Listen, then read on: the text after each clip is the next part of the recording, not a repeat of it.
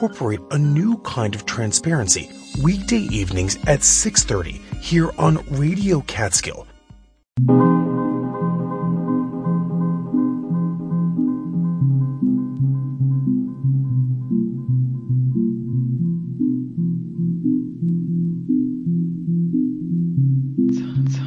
Welcome to the local edition. Live from Radio Catskills Studios in Liberty, New York. I'm your host, Jason Dole. Well, January is almost over. Municipal property tax letters have gone out. Sullivan County Treasurer Nancy Buck joins us to talk about taxes coming up in the second half of the program.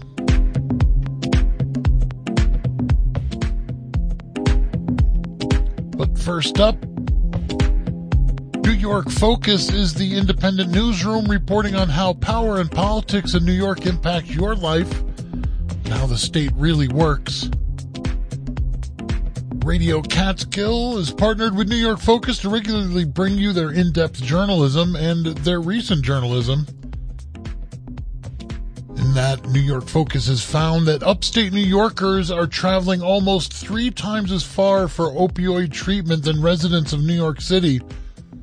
To tell us more about the discrepancies and disparities between upstate and down within the battle against opioid addiction and overdose, we have reporter Spencer Norris from New York Focus. Spencer, welcome back to the program. Great. Thanks for having me again. Great to be back.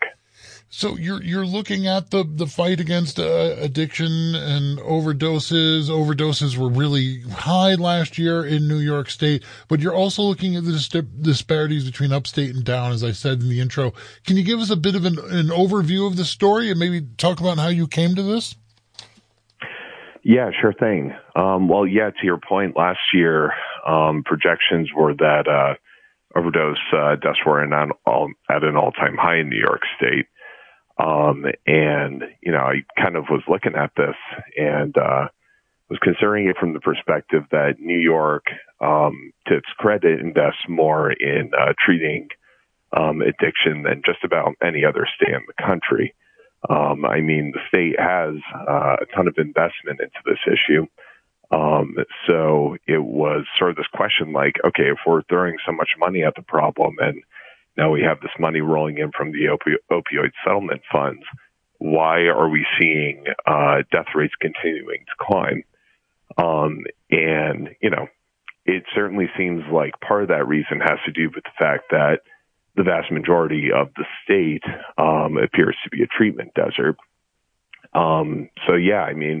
We were able to get our hands on some data from the Office of Addiction Services and Supports, and after we ran an original analysis, we found that not only do people that live outside of New York City have to travel vastly farther distances in order to access treatment, but that distance is also increasing over time, which is perturbing. That treatment is further and further out of reach while the need is greater and greater.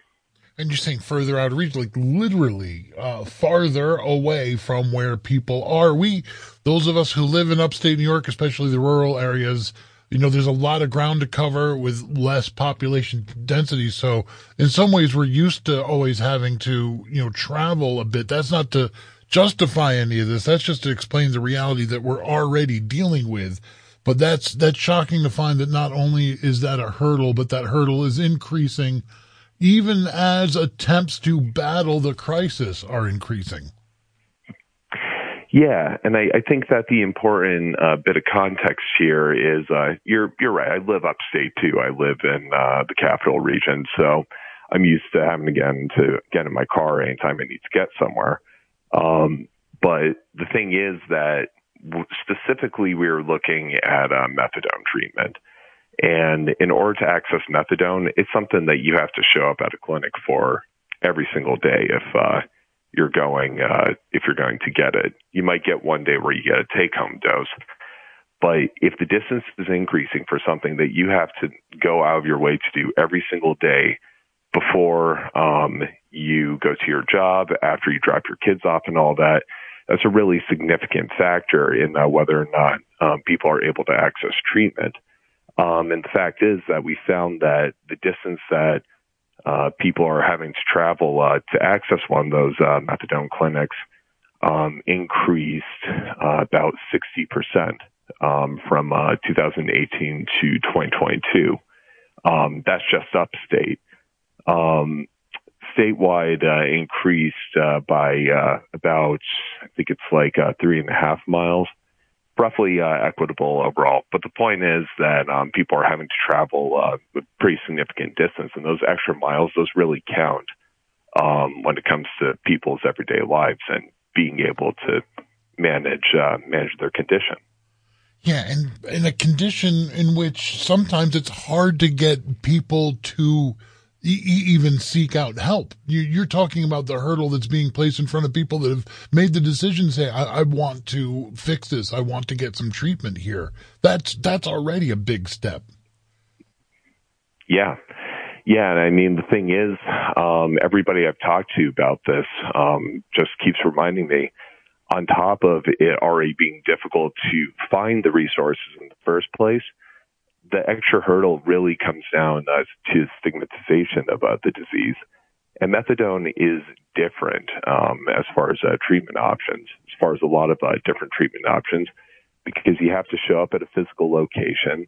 You have to oftentimes wait in the line outside.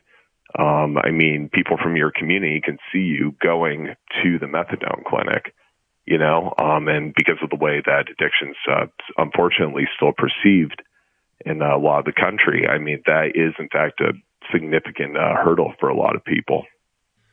So one of the things that you found was that there was supposed to be more methadone access, and there hasn't been. Can you talk about that discrepancy? Yeah, certainly. The biggest thing that New York has been doing to sort of try and innovate when it comes to expanding methadone access has been these mobile medication units. And effectively, that is a methadone clinic on wheels. They put everything in the back of a van, and they're trying to drive to different locations in order to expand access. So in a briefing book that Hochul was circulating before the State of the State, she was advertising, we have like several of these mobile methadone vans that are operating now. In reality, several means two, and both of those vans are in New York City. So the fact is that this was supposed to be an important measure for expanding access to people that are in like really hard to reach corners of the state, especially upstate. The way this is shaken out, about 2 years after the state first put out the contract and everything to get these vans, there's only 2 of them operating, and both in the most densely populated part of the state, which already has an oversaturation of services. So a lot of people are looking at this and they're like, what's going on? When are we going to get services in our area? There is a plan to launch an additional, I think, 9 vans across the state at this point. But details are a little sparse right now around like what their routes are going to be and how exactly they're going to operate. What we do know is that some of those vans are going to effectively be working as like a stopgap measure for places that are already supposed to have methadone. For example, there's one that's going to be running out of Ithaca. And we spoke with the provider. They told us, well, one of the stops is just going to be the county jail, which legally the county jail is already supposed to offer methadone. So from that perspective, it's not even really expanding access. I mean, it's just fulfilling a legal obligation that was already in place. Wow. Another thing that I'm wondering about here is you're looking at methadone. There was a big push last year to, just overall make sure that people are taking whatever medication and get whatever treatment that they can. We were airing PSAs along this, but part of that was emphasizing buprenorphine and I might be pronouncing it wrong, buprenorphine. It's been a while since I've had to say it out loud. Buprenorphine. There it is. So what's the difference between that and methadone, and does the emphasis on buprenorphine affect what's going on with the methadone treatment? Yeah, I'm really glad you asked this question, because I think a lot of people that aren't really plugged in might look at this and say, well, they're getting one medication, not the other, but one might be as good as the other. So the reason that methadone matters is because we're now in an era of the opioid crisis, where the drug supply is both more lethal and more addictive. Now, buprenorphine is great. It's a very effective medication in a lot of ways. And it's also easier to get to people because you can prescribe it. You don't need to show up at a clinic every single day. So there's certain advantages to buprenorphine. But now that the drug supply has gotten more addictive and more lethal, buprenorphine isn't cutting it in a lot of ways.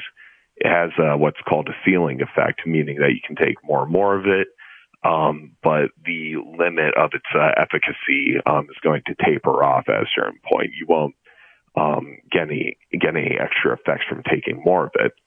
Methadone does not have that ceiling effect, which means that you can prescribe at higher levels to adjust for people that have more severe addictions. Like I said, now that fentanyl is in play, and now that the drug supply is so much more potent, a lot more people need a medication that is going to more effectively manage their treatment. And this is based off of some guidelines that have come out by the academic research. Often, to be totally clear, buprenorphine will often work for a lot of patients, but this is a really important other tool that a lot of clinicians and a lot of patients just don't have access to in the overwhelming majority of the state. And you kind of started that answer off by saying, like, this is the reality within essentially the war on drugs. Does your reporting or the folks that you talk to, is the war on drugs, in your view, to blame for these drugs becoming more stronger and more addictive? I'm glad you asked that. So, I can't offer my own opinion on the matter, but there is this principle that a lot of people watching the war on drugs have identified. It's called the iron law of prohibition. And the basic idea is that if you take any controlled substance and you try to regulate it out of existence, it's going to lead to more and more potent versions of the same thing coming out on the market. And I mean, this is true going all the way back to, prohibition, when the United States banned alcohol. Once wine and other spirits were sort of regulated out of existence, it led to the proliferation of moonshine, which was significantly higher potency. The reason for this largely has to do with the fact that if you're operating in the black market, it's easier to transport greater amounts of the same material with less risk of getting caught. So according to the iron law of prohibition, it makes sense that as we regulated a lot of opioids out of existence, that you wound with more and more lethal alternatives. And that's why we went from sort of oxycodone in the early days to heroin, and now on to fentanyl and different fentanyl derivatives, which can be hundreds or thousands of times more potent than heroin was. So to answer your question, I think that there is a sort of theoretical ground that explains why the drug supply is getting more potent, and it does have to do with the war on drugs. To get back to the disparities between upstate and downstate, one of the things that stood out to me in your reporting was again, realizing like, well, of course, there's more people in New York City, so there'd probably be more resources, and it's a smaller geographic area. It's easier to get to them. Sure. But you identify that there's actually altogether some more folks outside of the 5 boroughs, and that even given that population disparity, there's still a disparity in treatment access. And then you also found that some of the counties in New York State with the highest overdose rates actually are having less access to opioid treatment programs than the other counties. So it's like, it's almost like an increasing scale of disparity. Yeah, exactly. Yeah, I mean, that was kind of what I thought at first blush when I looked at the data. I said, okay, well, there's more resources in New York, but that makes sense because that's where a huge portion of the population is, in the city, that is. But to put numbers to what you just said, I think it's like 57% of New Yorkers live outside of the five boroughs. 43% live in the city, but 68% of all of the treatment capacity for the opioid treatment programs is located in the city. So, I mean, 43% of the people have 68% of the resources. I mean, that's a pretty significant disparity. And you mentioned the fact that a lot of counties, upstate, just straight up don't have anything. Well, yeah, I mean, Greene County, I think, was the 11th highest for overdose deaths, based on the most recent data I have available. It doesn't even have an opioid treatment program. I mean, it is literally one of the top locations in the entire state for this crisis, and they don't have a program that's absolutely essential to combating the issue. Which this gets back to the reason why people are traveling so far for care. I mean, it's not uncommon to hear stories where people are going an hour and a half out of their way on any given day just to reach their opioid treatment program, like another county or two over, then turning around and coming home for work. I mean, this is extremely disruptive to people's lives, and it really impacts their ability to successfully recover from their addiction.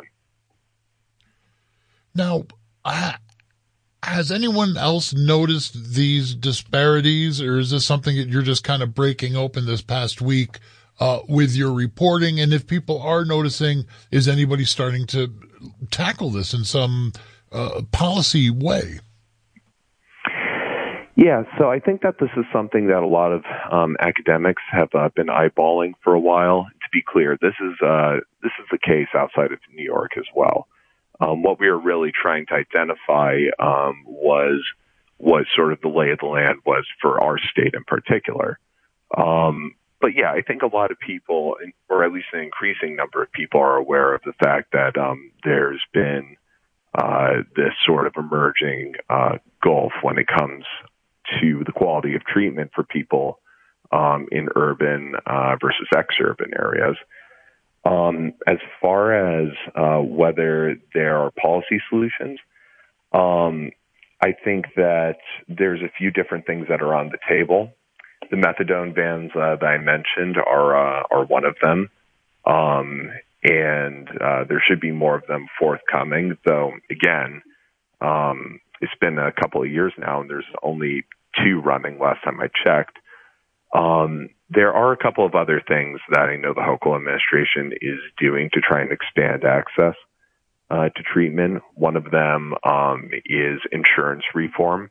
I know that they're trying to make the state's essential plan accessible to a lot more New Yorkers. But again, this kind of comes back to the problem. Even if you're able to get your insurance to cover your treatment at the level that you need, I mean, that doesn't really help if there is not a clinic anywhere in like a 50-mile radius, you know? So I think that this is something we're going to see the state continue to try and invest in. But I mean, we're sort of rolling back the tide on an issue that has plagued the state for the past 2 decades, and which we've set up our infrastructure to handle in a way that's very different than what the crisis looks like now with the emergence of fentanyl. Well, Spencer, I want to thank you for taking your time to go over all this with us. No, thank you. And the article we've been talking about is called In Upstate New York, Treatment for Opioid Addiction Gets Harder to Find, and it is up now at WJFFradio.org. It's also up at nysfocus.com, along with all of Spencer's reporting. We've been talking to New York Focus reporter Spencer Norris. Stay with us, going to take a quick break and be right back. You are listening to The Local Edition, winner of Excellence in Broadcasting Awards from the New York State Broadcasters Association. Radio Catskill. Listen local.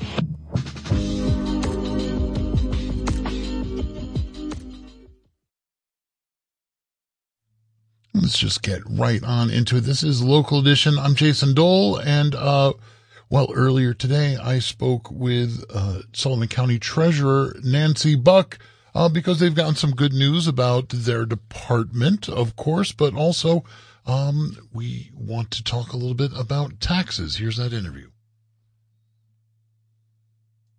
Welcome back to the Local Edition. I'm your host, Jason Dole.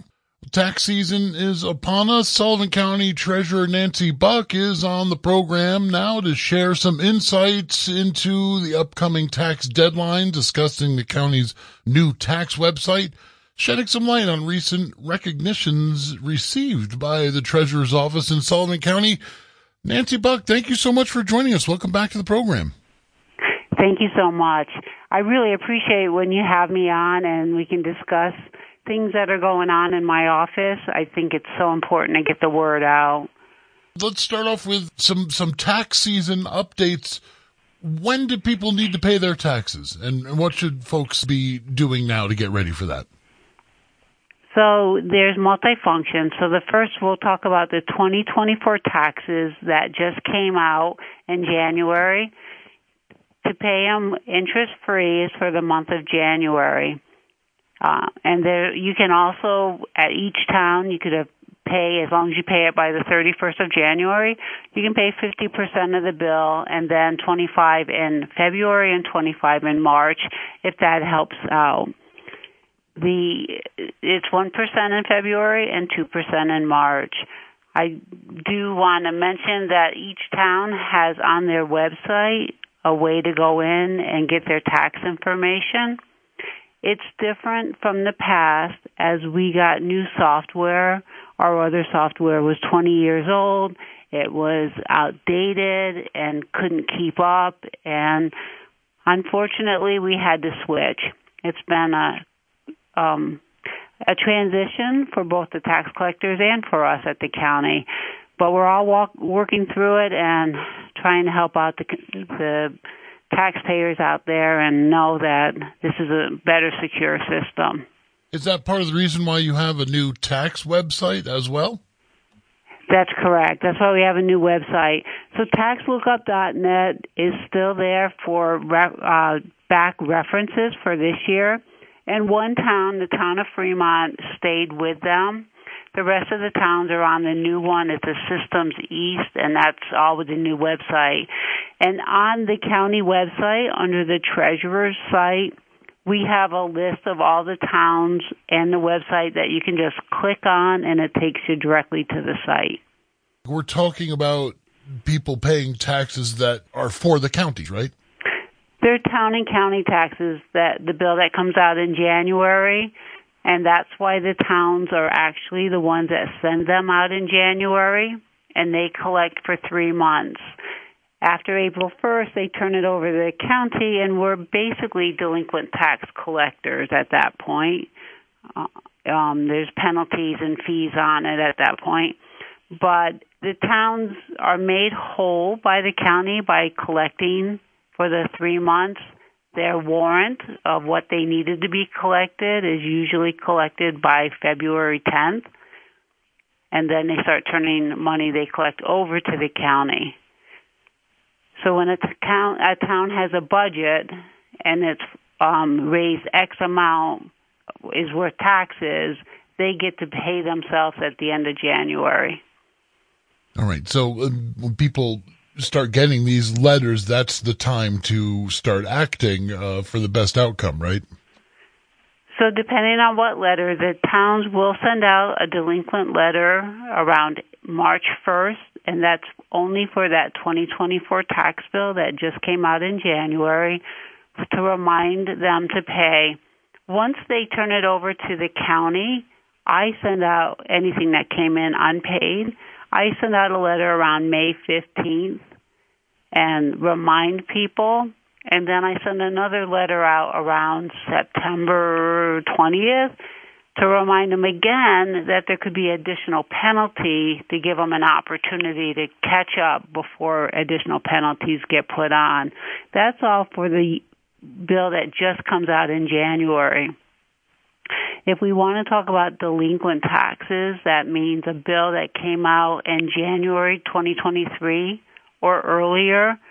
Those are in the foreclosure right now. We sent out letters in November, and they have until April 1st to pay that completely off or enter into an installment agreement if that helps them out to make the payments. Any tools or things that you want people to know about the new process?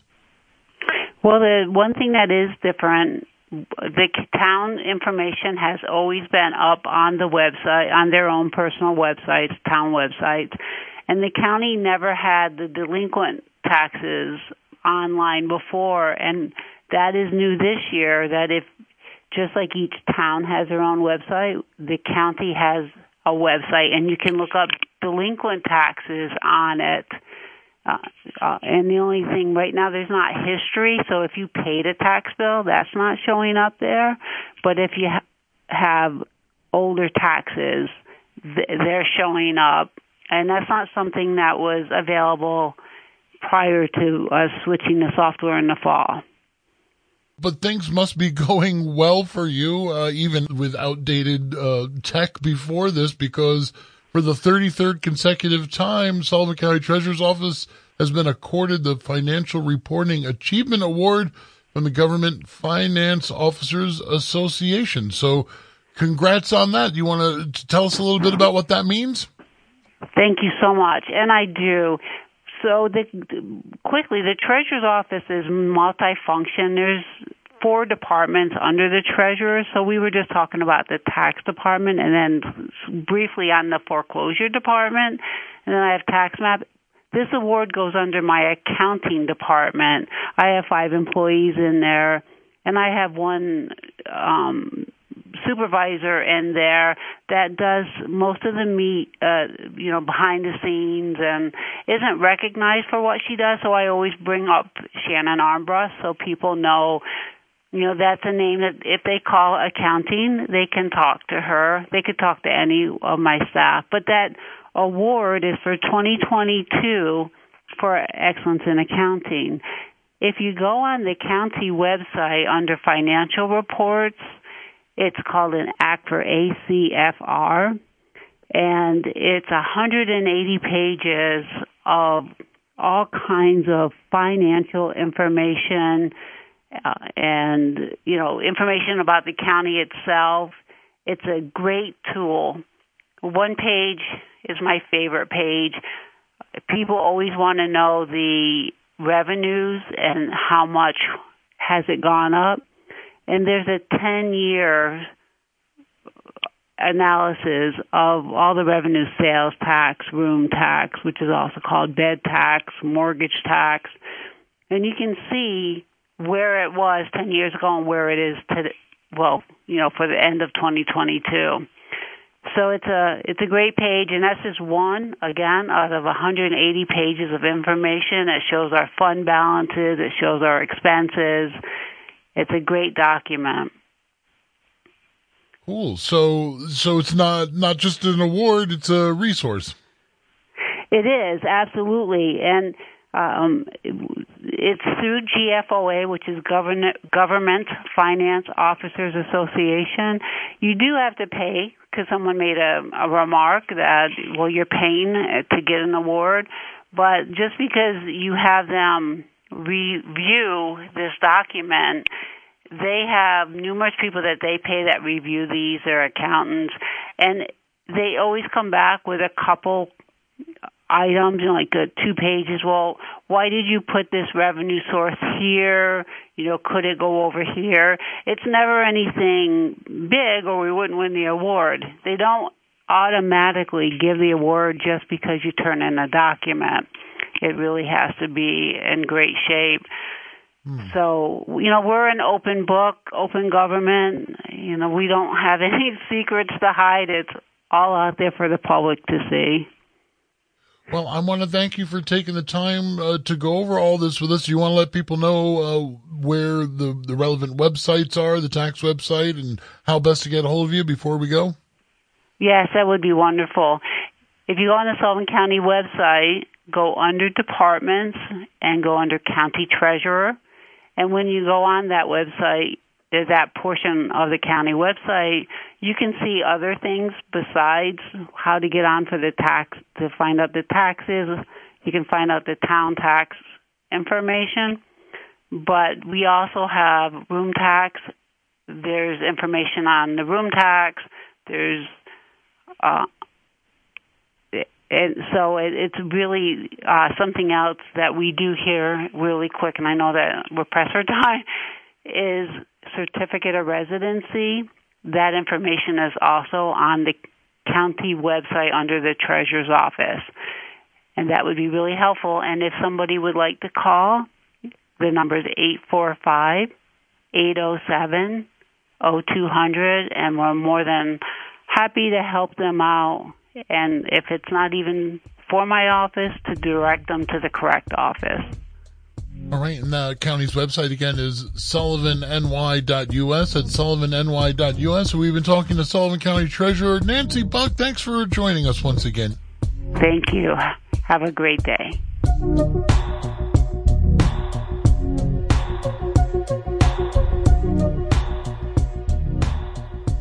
And that's going to do it for the local edition. We'll be back tomorrow evening to do it again at 6 o'clock every weekday evening for you, the local edition. And don't forget, every weekday morning at 10, it's Radio Catskill with Tim Bruno. Tim will be back with you tomorrow morning at 10. Up next, we've got the daily leading into our great lineup of Monday night programs, including Trailer Talk with Sabrina Artel and Laura Flanders show starting at 7. For now, I just encourage you to keep on listening here on air or at wjffradio.org, where we're always live streaming. This is Radio Catskill. Listen local.